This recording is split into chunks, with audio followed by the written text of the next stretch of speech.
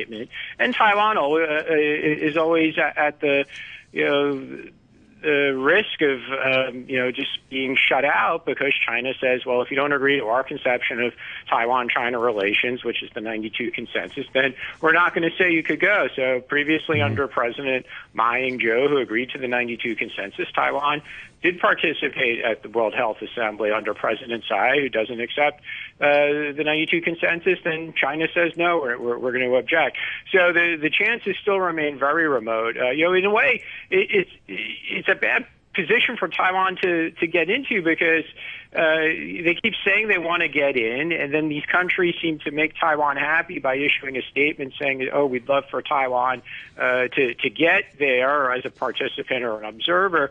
And Taiwan seems happy, and those other countries seem happy, but it's not like all those other countries are going to walk out of the WHO over this issue. And in fact, we see with the Biden administration, on the second day, it said we're coming back into the World Health Organization, despite the Trump administration's announcement earlier that the U.S.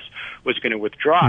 I wish Taiwan would take a tougher stance on this issue and simply say, WHO, you could stick it where the sun don't shine, because we just don't need to participate in an organization that doesn't want us. That's the thing that you normally do, don't you? If you don't want us, we won't join. Thank you very much indeed. That's Ross Feingold, Business Development Director at SafePro Group. You're listening to Money Talk on RTHK Radio 3. In the markets around Asia, all a sea of red. The ASX 200 off 0.5% down in Australia. The Nikkei 225 in Japan is down about 1.75% at the moment. In South Korea, the Kospi is also off 0.5%. Futures markets indicating the Hang Seng is going to drop about 220 points at the open. Commodities also falling. Brent crude oil is at $68.14 a barrel. Gold is at $1,834 an ounce. And that's it from Money Talk this morning. Do please join me again tomorrow morning at 8 o'clock. Stay tuned for Back Chat in just a moment with Hugh Chiverton and Ada Wong. The weather forecast for today: hot with sunny periods, maximum temperature going to be around 32 degrees in the urban area, and it's going to stay like that in the next couple of days as well. There will also be a few isolated showers. 29 degrees right now, 79% relative humidity. 8:32, here's Samantha Butler with the half-hour news. The Association for Democracy and People's Livelihood says its 19 district councillors will carry out their duties until the last minute to serve their grassroots supporters. This is despite dozens of their pro-democracy colleagues resigning recently over a refusal to pledge allegiance to the government. Howard Lee, the party's acting vice chair and Shamshupo district councillor, says the future is very, very unclear after Beijing made electoral changes in Hong Kong, which he says target Democrats and adds barricades to their work. We have consulted our supporters, voters, and in our constituencies systematically, and we have been discussed among ourselves. Most of the feedback suggests that we should stay and continue to serve. And this might be due to the grassroots background of our party, of our voters, and who are desperate for our services, especially in the time of pandemic. The Israeli military has conducted airstrikes in the Gaza Strip on a day of escalating violence between the Palestinians and Israeli security services. Palestinian officials say 20 people, including 9 children, were killed in the strikes. Here's the BBC's Tom Bateman. The Israeli strikes come amid repeated rounds of rocket fire into Israel by the Palestinian militant group Hamas. Part of the first barrage was targeted some 50 miles away towards Jerusalem, where a day of tensions was already boiling over. Earlier in the day, at Al-Aqsa Mosque compound, the heart of Jerusalem's most sensitive holy site, heavily armed Israeli police fired stun grenades and rubber bullets at Palestinians who threw stones and other objects at them. The event could lead to further rounds of fighting. A cybercriminal gang that took a major US fuel pipeline offline over the weekend has acknowledged the incident in a public statement. Darkside wrote on its website that its goal was to make money and not to create problems for society. Emergency legislation to allow fuel to be more easily transported by road has come into effect. The FBI has confirmed that Darkside was responsible for Friday's ransomware cyber attack on Colonial Pipeline's networks. President Biden promised action against those responsible. We have efforts underway with the FBI and DOJ, Department of Justice, to disrupt and prosecute ransomware criminals. And my administration will be pursuing a global effort of ransomware attacks by transnational criminals who often use global money laundering networks to carry them out. You're listening to the news on RTHK.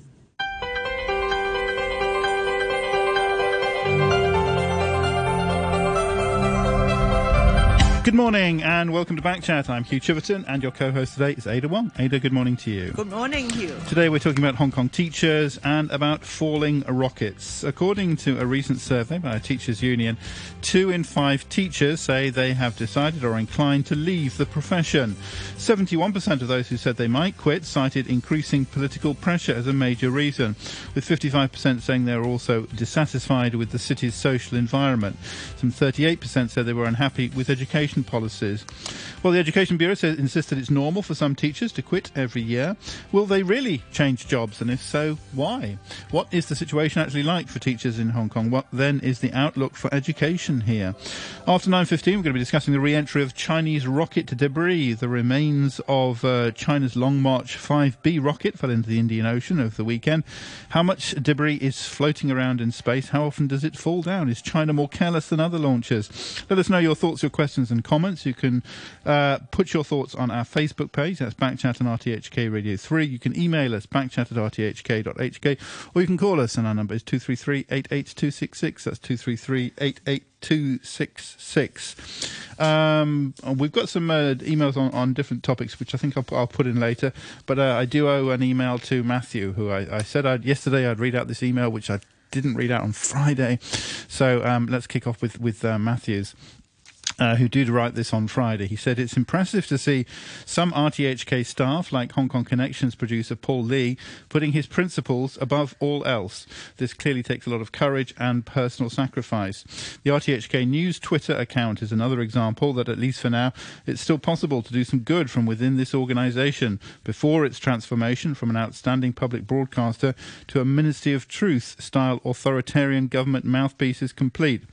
These kinds of choices are obviously very difficult and intensely personal ones, which at some level all Hong Kong people are struggling with at the moment. However, personally, I prefer to see RTHK and hopefully also Backchat make the choice to stand on their principles in the remaining moments of freedom, rather than slowly drift into some mutated form of compromised, neutered longevity. That is from Matthew. Thanks for your view, Matthew. Backchat@rthk.hk is our email address. Joining us now, we have Hon-wing. Mr. Hoi is a lecturer in the Department of Education Policy and Leadership at the Education University, and Fung Wai-wah, who's president of the Hong Kong Professional Teachers Union, the union that came up with this survey. Mr. Fung, good morning to you. Good morning. Thanks so much indeed for joining us. Just tell us the background to this survey, first of all. How was it done, and who responded, how many, and what were the findings, that kind of thing? Well, we actually sent emails to our members, and among our members who are working in the primary and secondary sector, and also the kindergarten sector. And totally over 100, over 1,100 respondents. Well, actually, we answered our questionnaire, and it is actually quite representative because it's over 1,000, and also those are our members, and they are really taking the stand, and so they can respond to our questionnaire. And the major finding, I think, is quite alarming because nearly 20% of the respondents actually have planned to leave the education sector in Hong Kong. And apart from that, there are another 20% who might consider to leave the education sector in Hong Kong. So with such a high percentage, it is quite alarming. Which the Education Bureau responds that say that it's normal. I think they are actually not comparing to the past data, because as we know in the past, usually the turnover rate is less than 10% each year. So with such a high percentage, which we found out, it is quite alarming. The Education Bureau should look upon this data and think about the reasons and try to keep the manpower situation in the education sector stable. Okay, Mr. Fung, have you done a similar survey last year, or is this the first one? No, not actually, because the Education Bureau provides quite detailed data in the past. So we did not do this kind of survey. But because of the social situation, which is quite, I think is deteriorating, and also the political pressure from the government and also from the pro-establishment camp is quite serious. So we want to find out how this actually affects the manpower situation in the education sector. So we do this survey just for this year. Okay, for the 1,000+ respondents, I guess they answer an online questionnaire, and so this is not a random sampling, Dr. Robert Chung kind of survey, correct? Yeah, sure. It's not a random sample. So, but in the past, we usually did the survey in such way because doing systematic sampling survey is quite difficult. Well, I think it is even the Education Bureau is not usually did in that way. Yes, I guess the PTU knows most of the schools in Hong Kong. Have you had collected also stories, qualitative stories, to understand the main reasons, and would these numbers add up as well, to the qualitative stories? No, not for this one. But we, in a separate circumstances, we actually got in touch with many teachers. And we know that quite a number of schools, principals told us that people are leaving and they are resigning, and especially, with the end of this semester, many will actually, go.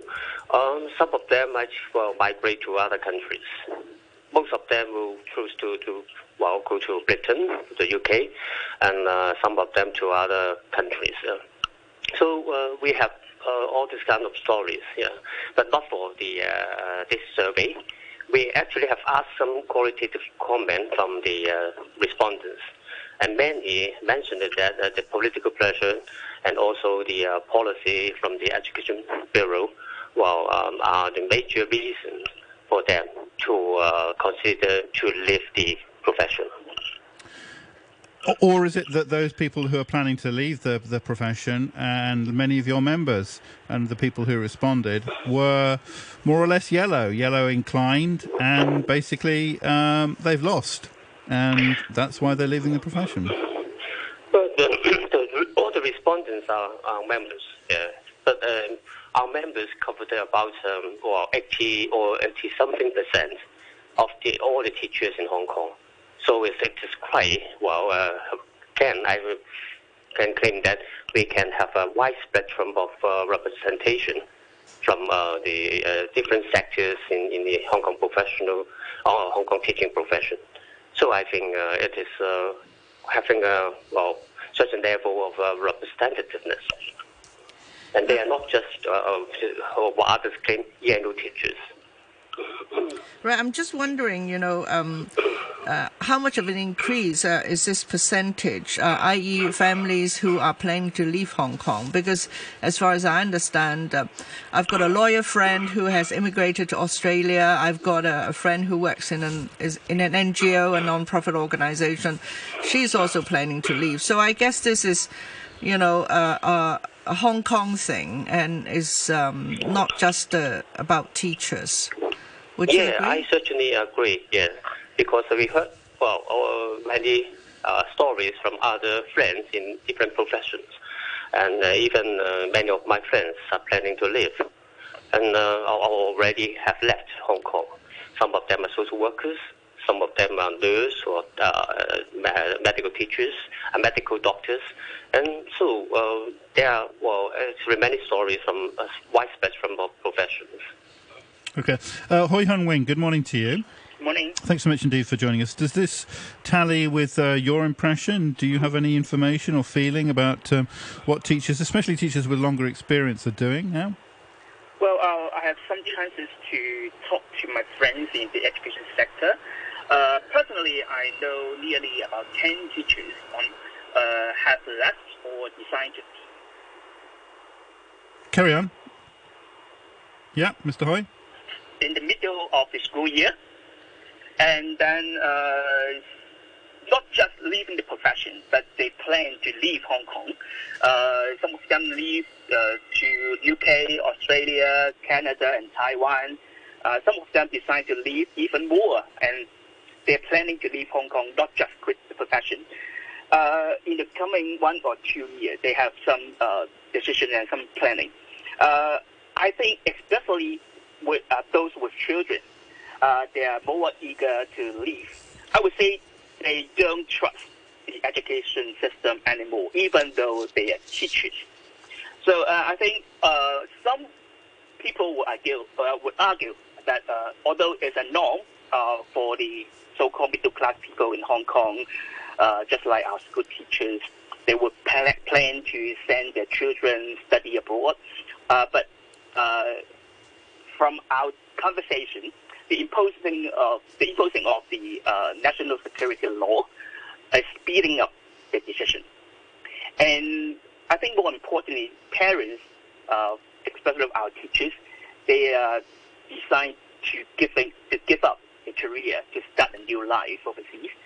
I would say, just like Mr. Fung said, it is an alarm to the government.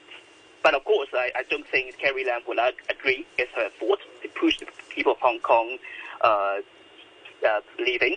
But I think it can be proved for her views in the interview days ago with the Australian media. So you're referring to where she said that people who were leaving Hong Kong, everyone who was leaving Hong Kong was a fugitive. Is that right? Yeah. But I think that was denied by the administration later. Anyway. Yeah, I'm just wondering, what is the sort of seniority of these teachers who are planning to leave, Mr. Hui? So, for example, are they in their early 30s, mid-30s, or 40s? Do you know? Or it's around 40. Most of them are around 40. For their ranking in their school is some middle management levels.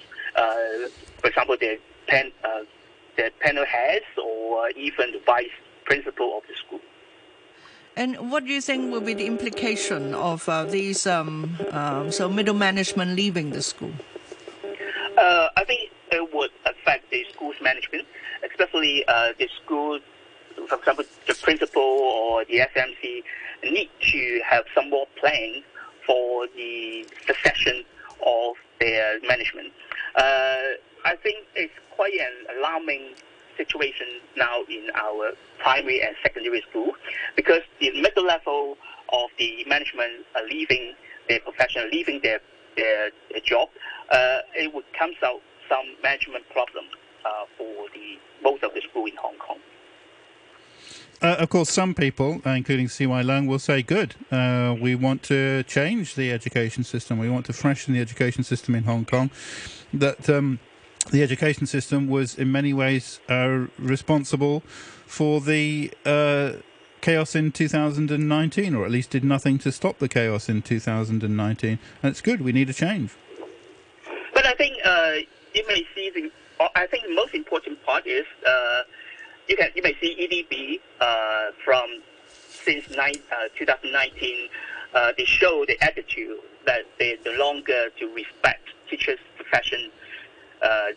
The teachers professional, especially some cases show that they even the teacher being proved innocent under school investigation of some cases, the EDB still insists their judgment and cancelling the teachers' professional registration for life. And I think it even threatens the school management for their different views with EDB. I think this kind of consensus with the school sector, I think it's the main problem.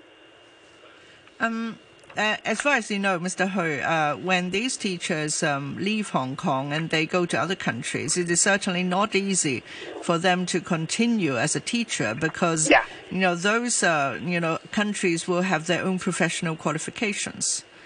Yeah. So it means an early retirement, but you say they're only in their 40s. Yeah. I have some friends told me some of them try to do some accreditation in overseas to see whether their teacher professional status can be referred to that country. But most of them are trying to change their profession from teachers to another. Maybe they start a small business. Maybe they will try to do some other kind of jobs. But I agree, it's not easy for our teachers to change their job, to change the profession from teaching to another.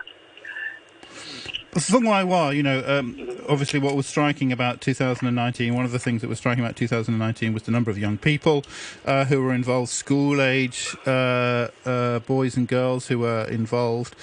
Do you accept that the teaching profession must bear some kind of responsibility, must be held accountable in one way or another for what happened then? I think absolutely I would not agree because it is because of the mismanagement of the government. Well, that is a major cause of the social unrest. And, they just try to put the blame, finding a scapegoat on education so that they can shake their responsibilities. And why was it young people then? Why was it students and school children who were so much at the front? So I think there's many reasons because actually many students or many residents are actually feeling dissatisfied with the government and also with the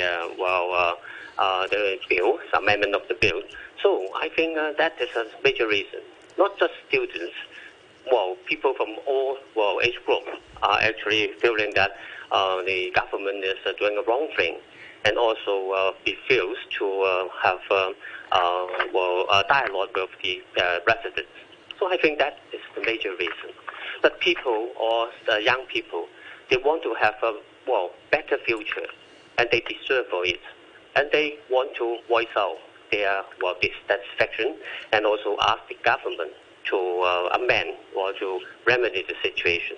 But actually the government failed to do so by returning to oppression and making all kinds of restrictions in every aspect of our life, not just in education. But we blame the education for doing a wrong thing because we actually in the past we trained students to be independent thinkers, and they learned how to think independently.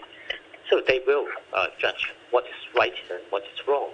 So that is the answer, not because of they are actually violent or they are actually thinking in a different way. Then we will treasure our young people. So we have to fight for a better future for them. But in fact, right now, the situation is worsening. So people in Hong Kong are, in all professions or all sorts of lives, if they are capable, they are trying to think to leave Hong Kong. I think the government have to look into this and not just turn a blind eye, just pretending that there's nothing happening. I think it will not contribute to resolve the problem. So we do this survey because we want the government to take a serious consideration on this and not just to deny that everything is normal.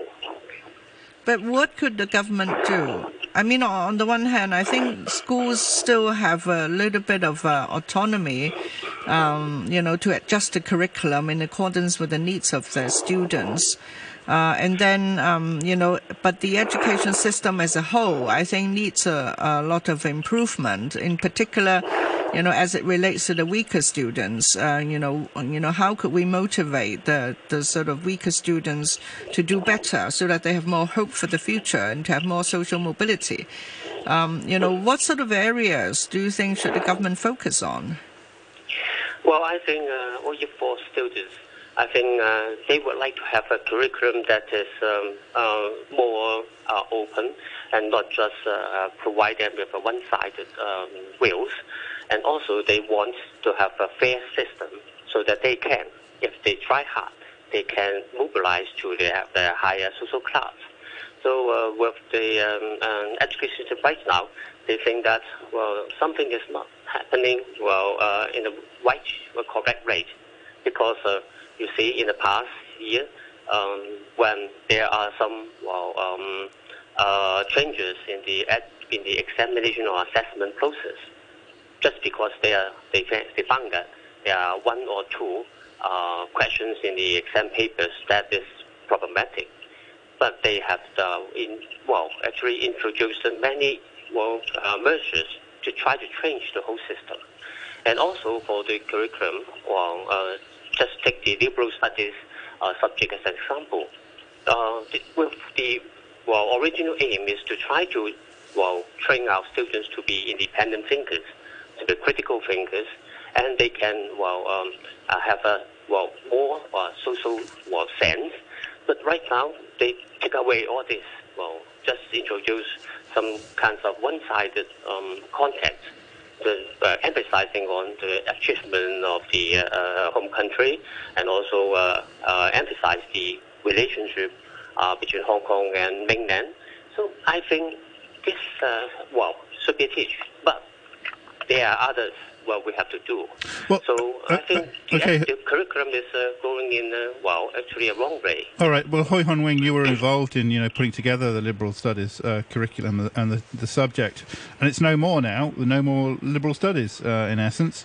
Does that mean we'll be getting different kinds of people? Would you think the new cohorts will be different to their elders? I think that learning is not just in the classroom teaching and the classroom lessons. Students, they can learn just like on the internet, or to get the information they want. They want to know somewhere else outside the classroom. So I don't think just cancelling the liberal study to change to another subject will change the situation. But on top of Mr. Fung's view, I think the education system should be more diverse. For example, to do more on the applied education in order to cater for the different learning needs of our children. Mr. Ho, you teach at the Education University in Hong Kong, so you are actually teaching the prospective teachers. Those students of yours will be teachers in the future. Are there still a big number of them? Are they worried about entering the profession now?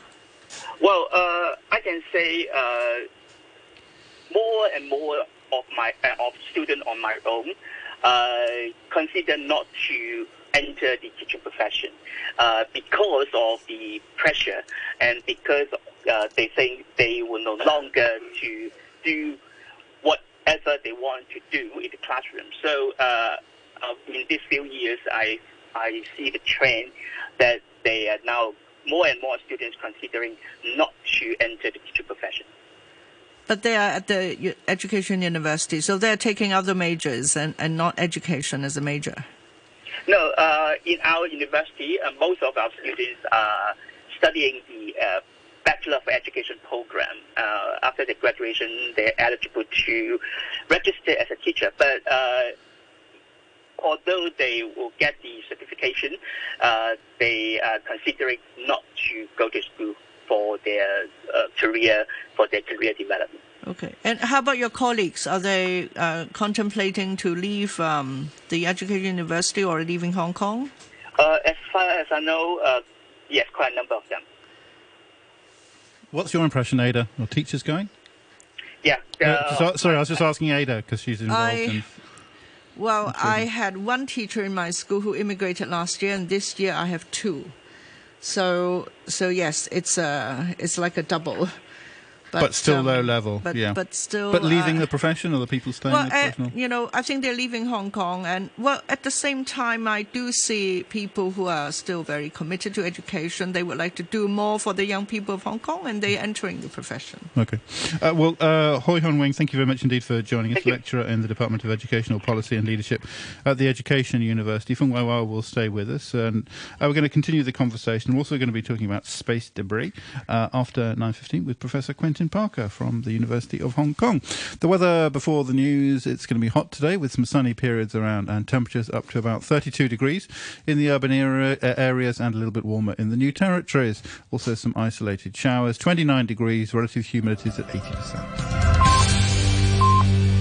To be just off the Indonesian coast. The project mapped an area roughly equivalent to the size of France, but this still leaves 4/5 of Earth's sea floor to be surveyed to the same kind of modern standard. You're listening to the news on RTHK. Welcome back chat on a Tuesday morning with Ada Wong and me, Hugh Chiverton. We're talking about the future of the education sector with a survey finding that some 40% of teachers in the survey said that they decided to leave the profession, some leaving Hong Kong as well. And most said that was because of political pressure. 55% said they were dissatisfied with the social environment in Hong Kong. 38% said they were unhappy with education policies. What to make of that? We were talking in the first part of the programme to a lecturer at the Education University. Still with us is Fung Wai-wah, who's president of the Hong Kong Professional Teachers Union, the union who conducted the survey. Later, we're also going to be talking about space debris, with bits of the Chinese rocket falling over the Indian Ocean at the weekend. What's going on there? Can we expect more of it, as this is a growing problem? We want to hear your thoughts. As ever, you can email backchat@rthk.hk. You can call us on 233 88266, or you can go to our Facebook page. That's Backchat on RTHK Radio 3. We've got some sort of housekeeping emails, which I'll get to a little bit later, and some on the perennial COVID things. Jay, though, says, much as you were saying, many of the teachers may be resigning. Many of the teachers are actually on very good salary and will not actually be able to get a job with the same salary again should they resign. And when RTHK starts telling everyone the real immigration costs of moving to England and the job situation, people will be rethinking again. Is it worth it? The Education Bureau is to teach education, and so are teachers. Why do children need to learn politics at 6 years old? They need to learn politics at an age they can understand. Please get an immigration officer on RTHK to explain all the real costs and lawyers of taking your family to England. That comes from Jay. Do you mean an immigration officer from Hong Kong or an immigration officer from the UK? Jay. And a comment from Herman. With the subject teachers and stress. Herman says, while the notion of many teachers quitting sounds awful, let's also remember that the lockdown and forced reliance on remote education has stressed both teachers and students, with the former having to instruct without many of their normal feedback mechanisms, thereby reducing their effectiveness, no doubt angering parents and making teachers' jobs that much harder. Additional remedial work for many students will clearly be needed. The Teachers Union survey does not factor in this added stress and workload, nor does it ask a more basic question. If teachers are as apolitical as they claim and are not teaching anything inflammatory, why do teachers want to quit allegedly over political fears? Do they fear past attempts to instill critical thinking skills have failed and they'll have to learn something new to teach? Because I've taught here for some time and I have seen no tangible evidence of improved critical analysis among students other than they whine more. And didn't we ask just a few years ago that given population birth trends there could be a glut of graduating teachers, and with the latest RTHK story about fewer local women giving birth, could demand for teachers start to wane soon?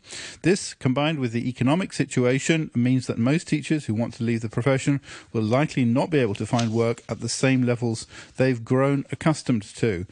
Finally, it's always nice to hear from my good pal Maoist Matthew. In addition to the title of comedy champ and revealer of the Great Tennessee Firewall, can now add CCP conspiracy theorist to his list of titles. Imagine if he were teaching here what kind of convoluted thinkers he could produce. Fung Wai-wah, what about that point? We are in an extraordinary situation at the moment with the lockdown, with schools, going online and then going back again and doing half days. It's a very unusual, disturbing disturbed time for teachers, isn't it? It's not really. Can we get a true portrait of what their plans are at this now? Teachers are facing a difficult time in the past 1.5 years, but they are trying to cope with it, and they are coping well with this situation. So, although they are stressed, and they can still function well in the new situation. I think those kinds of stress are not the main reason for them to withdraw from the profession. And as I heard those comments on the audience, I think the major reason is that teachers, just like other people, most of them are parents. And I heard about the major reason is that they think that they want their children to have a better, more balanced education in another place. And they do not want their children to be brought up in a place which are deteriorating, and also with a government or some other people always telling awful things. And so I think teachers are just among those professionals, they are fear about the deteriorating social situation and the political oppression. So not just to pinpoint why teachers are leaving, we should ask why people are leaving. And that is why we have to take this alarm and respond, and then to try to remedy the situation. I think not just because as some audience claim if teachers are doing well, then why they have to leave? And we also asked teachers or respondents in our survey, and still many still want to stay in Hong Kong. And among them, they say that they want to take the position and try to protect their students, and also to teach their students on the right track. So they still want to stay in their profession to try to educate our students so that we are not deteriorating so fast. They are trying to defending the education sector in Hong Kong. Mr. Fung, in the last few months, you don't really have a voice in LegCo. There is no LegCo member representing teachers. And in the future, you might not have a seat. I mean, PTU might not have a seat. How big of a difference is it for you to lobby and advocate what you want, to the government and in particular the Education Bureau? Yeah, it became much more difficult because with our legislative council member, the government that actually turned a blind eye to us and failed to have dialogue with us. And I think even for just a professional body or a teachers union, the government should have dialogue with us. But within the past 1.5 years, such kind of dialogue have vanished, and the Education Bureau is just listening to the other side only. And for the official consultations occasions, they even did not invite us to join. So I think it is the government that is turning with the backing us, so we can actually reflect our opinion to them. So that is why sometimes we have to do some sort of press conference to let the public know about the situation or problems or difficulties we are facing, and then trying to let the government to respond. But the government or the Education Bureau is not responding quite properly. For example, for this time, they did not talk about the trend of teacher leaving the profession. They just talk about criticize our methodology. Well, that is not the focus of the problem. We want them to actually focus on the problem and have some reflection and then respond. You're getting a lot of, though, very direct, very strong criticism from executive councillors and other politicians. Tommy Chung said you have a long history of harbouring bad elements. Eunice Young said that you had promoted materials in support of the 2019 protests. Priscilla Lung said that your union spread lies and wrong ideas. It said it should be handled by the government. There's a lot of hostility to the PTU, isn't there? Oh, we are actually opposing to the extradition bill, the amendment. That is our position. So we have produced some kinds of materials so that our members know about the pros and cons of the amendments. And it is, I think, we should do. So we are doing all kinds of things, but except illegal things.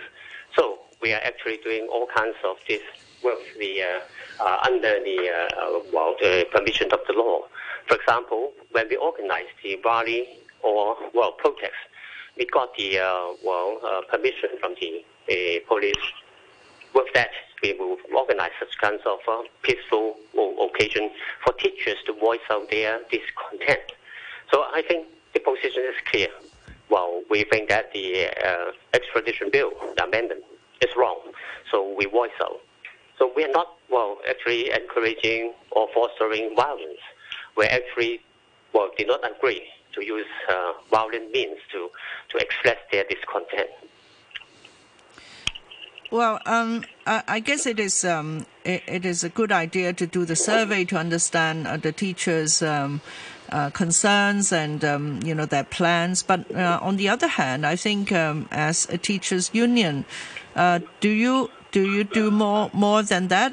For example, be more constructive and perhaps empower the teachers to be more resilient and to do more for the children, for our next generation. So of course, we will do that, and we have been doing all of this. We have all kinds of activities, professional training programs for teachers. If you ask me, among all our work, over 80% is actually doing some professional training or to trying to facilitate teachers to teach well and benefit the students.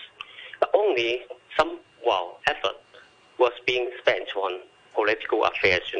That is because we want to have more resources to be put in the education sector, so that we can have, for example, more manpower, so that we can have a better system, a better policy for us to work under. So I think, actually, the majority work of our union is actually to provide what our members need. For example, professional training, some kinds of welfare services. But they are still wrong because we want to have a better education system.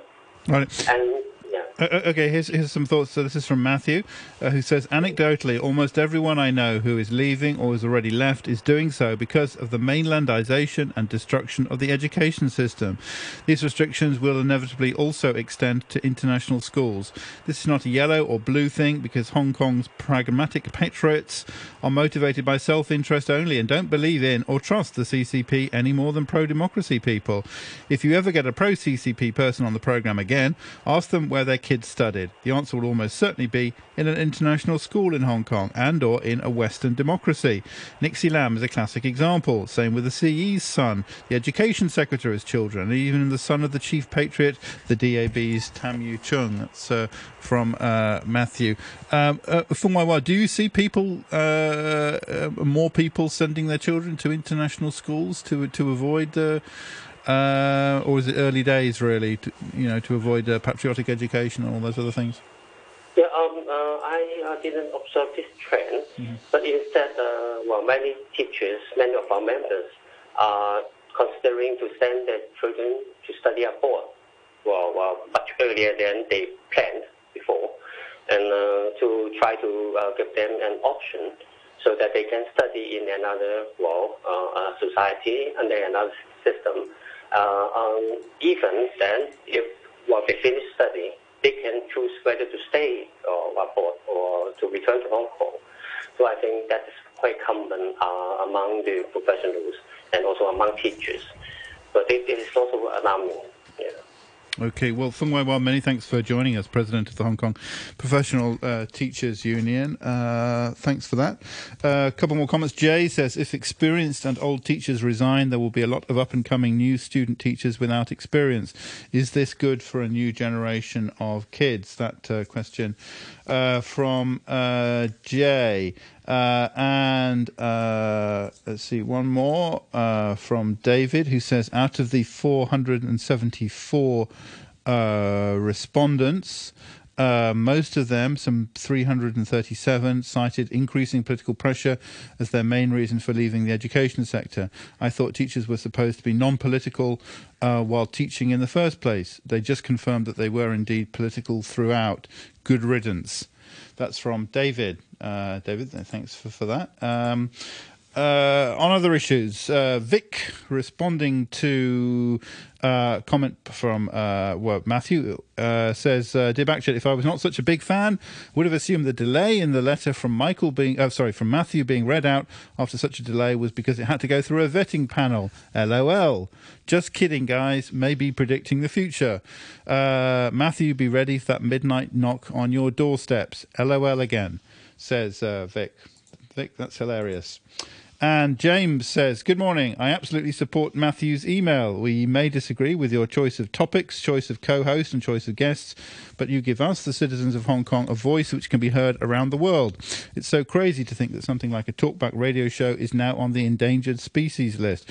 Please try your best to survive while your patriotic listeners work out how to ensure you do survive. That's from James. As far as I know, we're not on the endangered species list. I can only say that, James. I haven't heard no suggestion that they're about to do away with Backchat.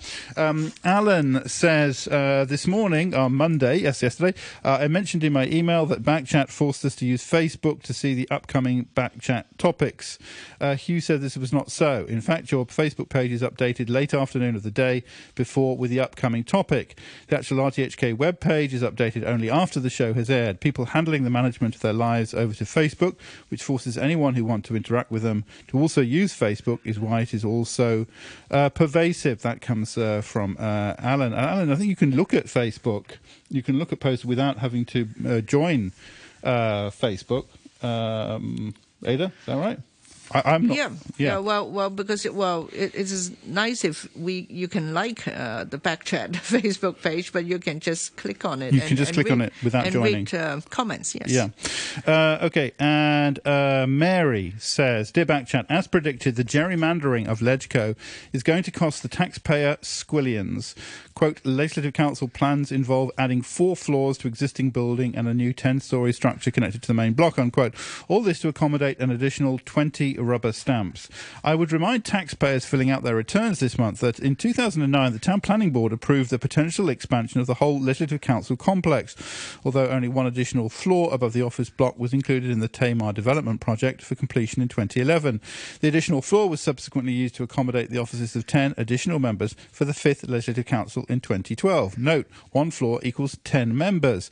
The 5-storey council block is connected to the lower floors of the office block, providing easy access for members and staff to commute between the 2 blocks. The design of the conference and office facilities in the complex is to cater for a maximum of 120 members. So clearly no need for an additional GFA.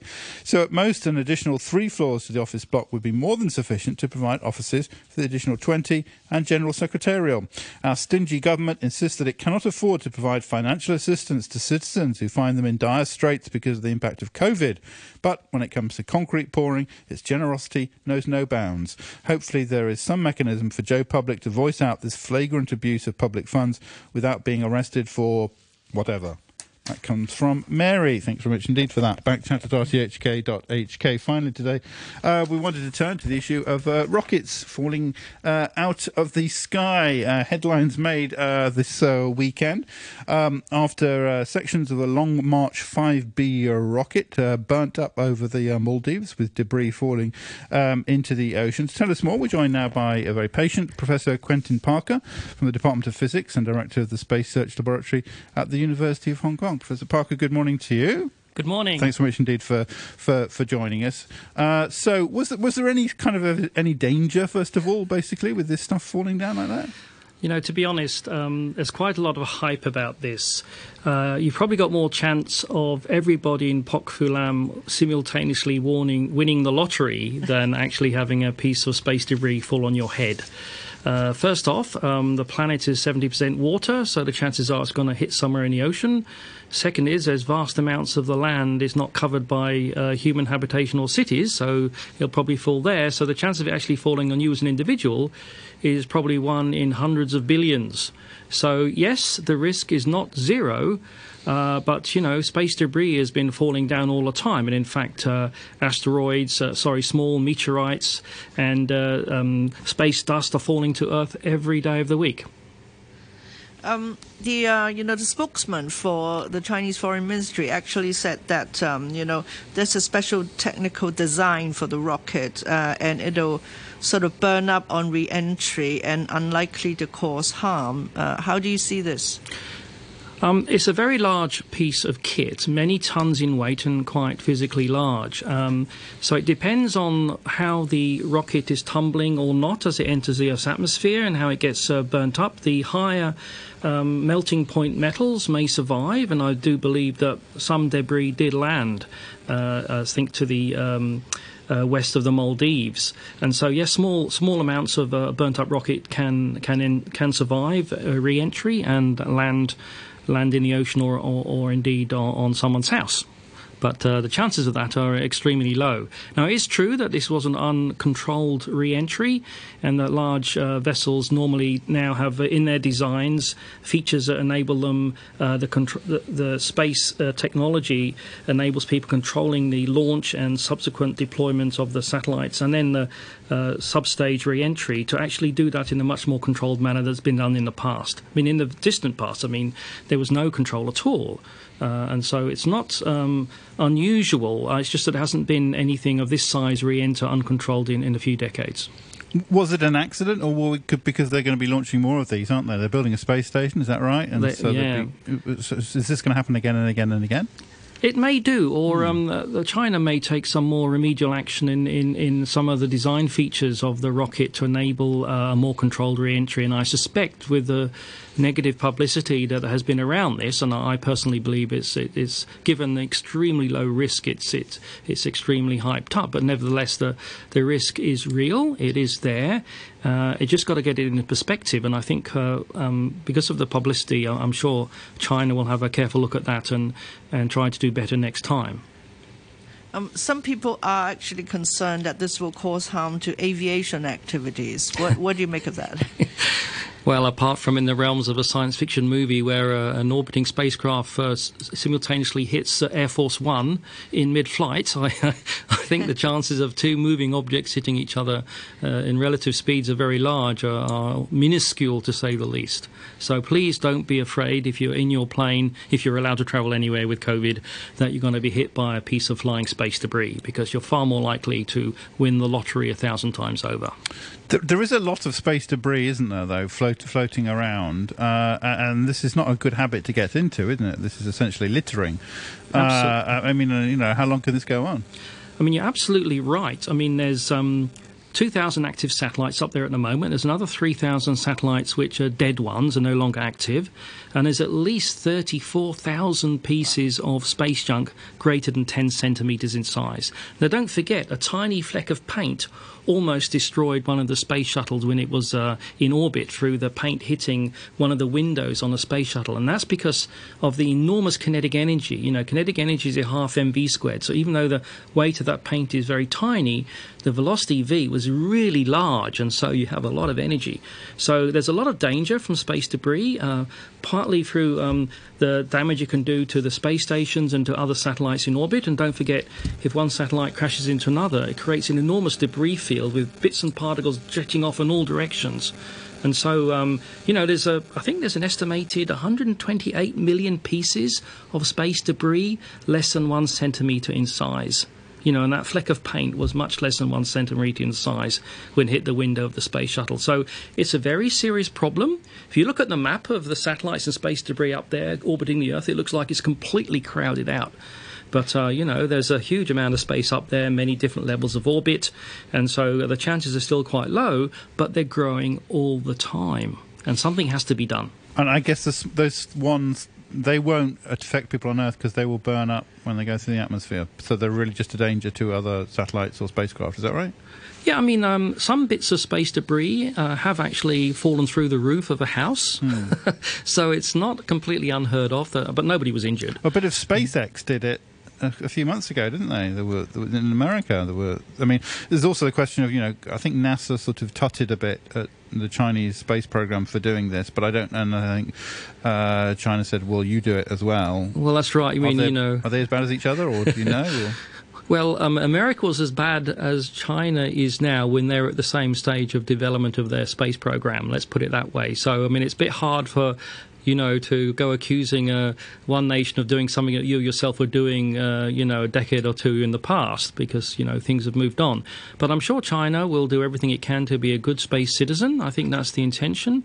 And it's in nobody's interest to put a bad spin on space exploration and the development of the Chinese space station and manned flights and deep space exploration, because that's really, really good. It's a question of how you manage the risk and how you mitigate the problems of the debris. And there's an awful lot of work has been done on this in the last few years. But you did say that this has not happened in decades. With the Long March 5B rocket falling into the Indian Ocean like it did, and uncontrolled entry. Uncontrolled entry. So obviously, there has been criticism of China as not being, responsible, or that it should have a more thoughtful mode, of sort of spacefaring. So how does it look like? What does responsible spacefaring look like to you? It's a respect for the environment, both on our own planet and in orbit in space. And I think most nations would agree that that's a good thing to do. I mean, it's because it's safety. I mean, you're putting billions of dollars of equipment into space, including, the space station. If that space station is under threat through aberrant debris, which is moving around in similar orbits at high relative velocities, then, rapidly things could get out of hand and we won't be able to put anything into space because everything keeps destroying itself and it's up there through all this debris. So it's a very serious issue. It does need to be managed by all spacefaring nations in a sensible, pragmatic and fair, but also scientific way. Okay, one more comment from Peter, who says, most Long March 5B rocket debris burned up during re-entry as expected. Uncontrolled re-entries of various rocket stages are not unusual and rather common practice since decades. The US had its fair share of uncontrolled re-entries. For example, SpaceX Falcon 9 stage re-entered over Oregon, Washington. I think that's Washington County in Oregon earlier this year on the 25th of March. In comparison, there are 75 examples of Ariane 5 ECA upper stages re-entering uncontrolled. The European Space Agency doesn't want to talk about it right now. Also, let's not forget that overall the US is responsible for most of the space debris. But as usual, the US now tries to shift the blame to others. That comes from Peter. Are these sort of mistakes, basically? Is this where things go wrong, or are these planned when you get these chunks falling down? Well, I mean, this is an unmanaged re-entry, so it's unplanned in that sense. I mean, even if you're managing an entry, it still burns up in the atmosphere and debris can still land on the planet, just that you have more control, you think, of where that's actually going to be. You have more of a flight plan, you have more control of the orbit, and you understand the timeline and the drag and the decay and the materials and how long it's going to burn up, blah, blah, blah. Then you're able to calculate where you think it's likely to land. And that's what it means by controlled entry. If it's uncontrolled, the thing can be tumbling. You have no real control over the velocity in which it started to enter the Earth's atmosphere, blah, blah, blah. So there's lots of different things there. But the previous caller, the one that left that message, is absolutely correct. I mean, but the thing here is the size of this debris was nothing like as big as this had really entered in a few decades. That was the point. Not that there isn't other Arianes and SpaceX, Falcon, whatever, entering. Of course they do. So it's, let's not be hypocritical here. Okay, well, Professor Parker, many thanks for joining us. Quentin Parker there, Professor in the Department of Physics and Director of the Space Research Laboratory at the University of Hong Kong. Thank you very much indeed for joining us. Quick comment from Dave, who says, radio suggestion, 9 big hidden costs and process. This is about getting someone to talk about immigration.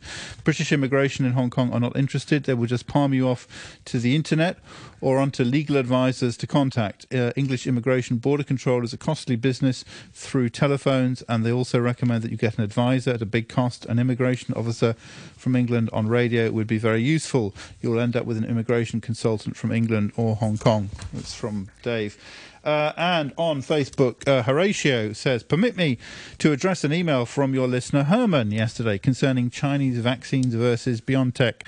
A very good friend of over 20 years works in the government at senior level. She told me they were all asked to seriously consider Sinovac because it is a traditional vaccine technology, whereas BioNTech is unproven, much like what Herman claimed. I explained to her the difference in efficacy and suggested she read up from reputable sources.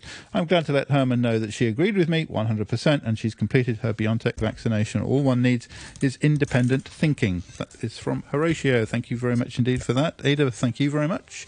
The weather, hot with sunny periods, temperatures up to about 32 degrees, a little bit higher in the New Territories. The outlook, hot with sunny intervals in the next couple of days and also a few isolated showers. 29 Celsius now, relative humidity is at 76%. I will help fight the virus. I will protect Hong Kong. The government has launched the Leave Home Safe mobile app for everyone to keep visit records. Remember to use the app to scan QR codes of designated venues. Visit records will only be kept in your phone. If you went somewhere visited by a confirmed patient around the same time, the app will automatically alert you and give health advice. Use the app together. Feel at ease when going out. Let's fight the virus. Scan with Leave Home Safe. 9:33, the news now with Samantha Butler. The Association for Democracy and People's Livelihood says its 19 district councillors will carry out their duties until the last minute to serve their grassroots supporters. This is despite dozens of their pro-democracy colleagues resigning recently over a refusal to pledge allegiance to the government. Howard Lee, the party's acting vice chair, says the future is very unclear after Beijing made electoral changes in Hong Kong, which he says target Democrats and add barricades to their work. The Israeli military has conducted airstrikes in the Gaza Strip on a day of escalating violence between the Palestinians and Israeli security services. Palestinian officials say 20 people, including 9 children, were killed. And scientists say we now have the most precise information yet on the deepest points in each of the Earth's 5 oceans. I'll have more news at 10 o'clock. The news is done and back chat's through. And so it's time for the morning brew, yeah. Got special guests here in to speak, to maybe help you plan your week, yeah. They know just what is going on around Kowloon and old Hong Kong. We've all been working with different concepts. Social media, they ridicule people, they come on the radio. Oh, he's a tricky one, but he's so eclectic. I think that this may actually save the royal family. So pass the word on right away. Pass the word on right away. Mid-mornings on RTHK. Monday to Friday.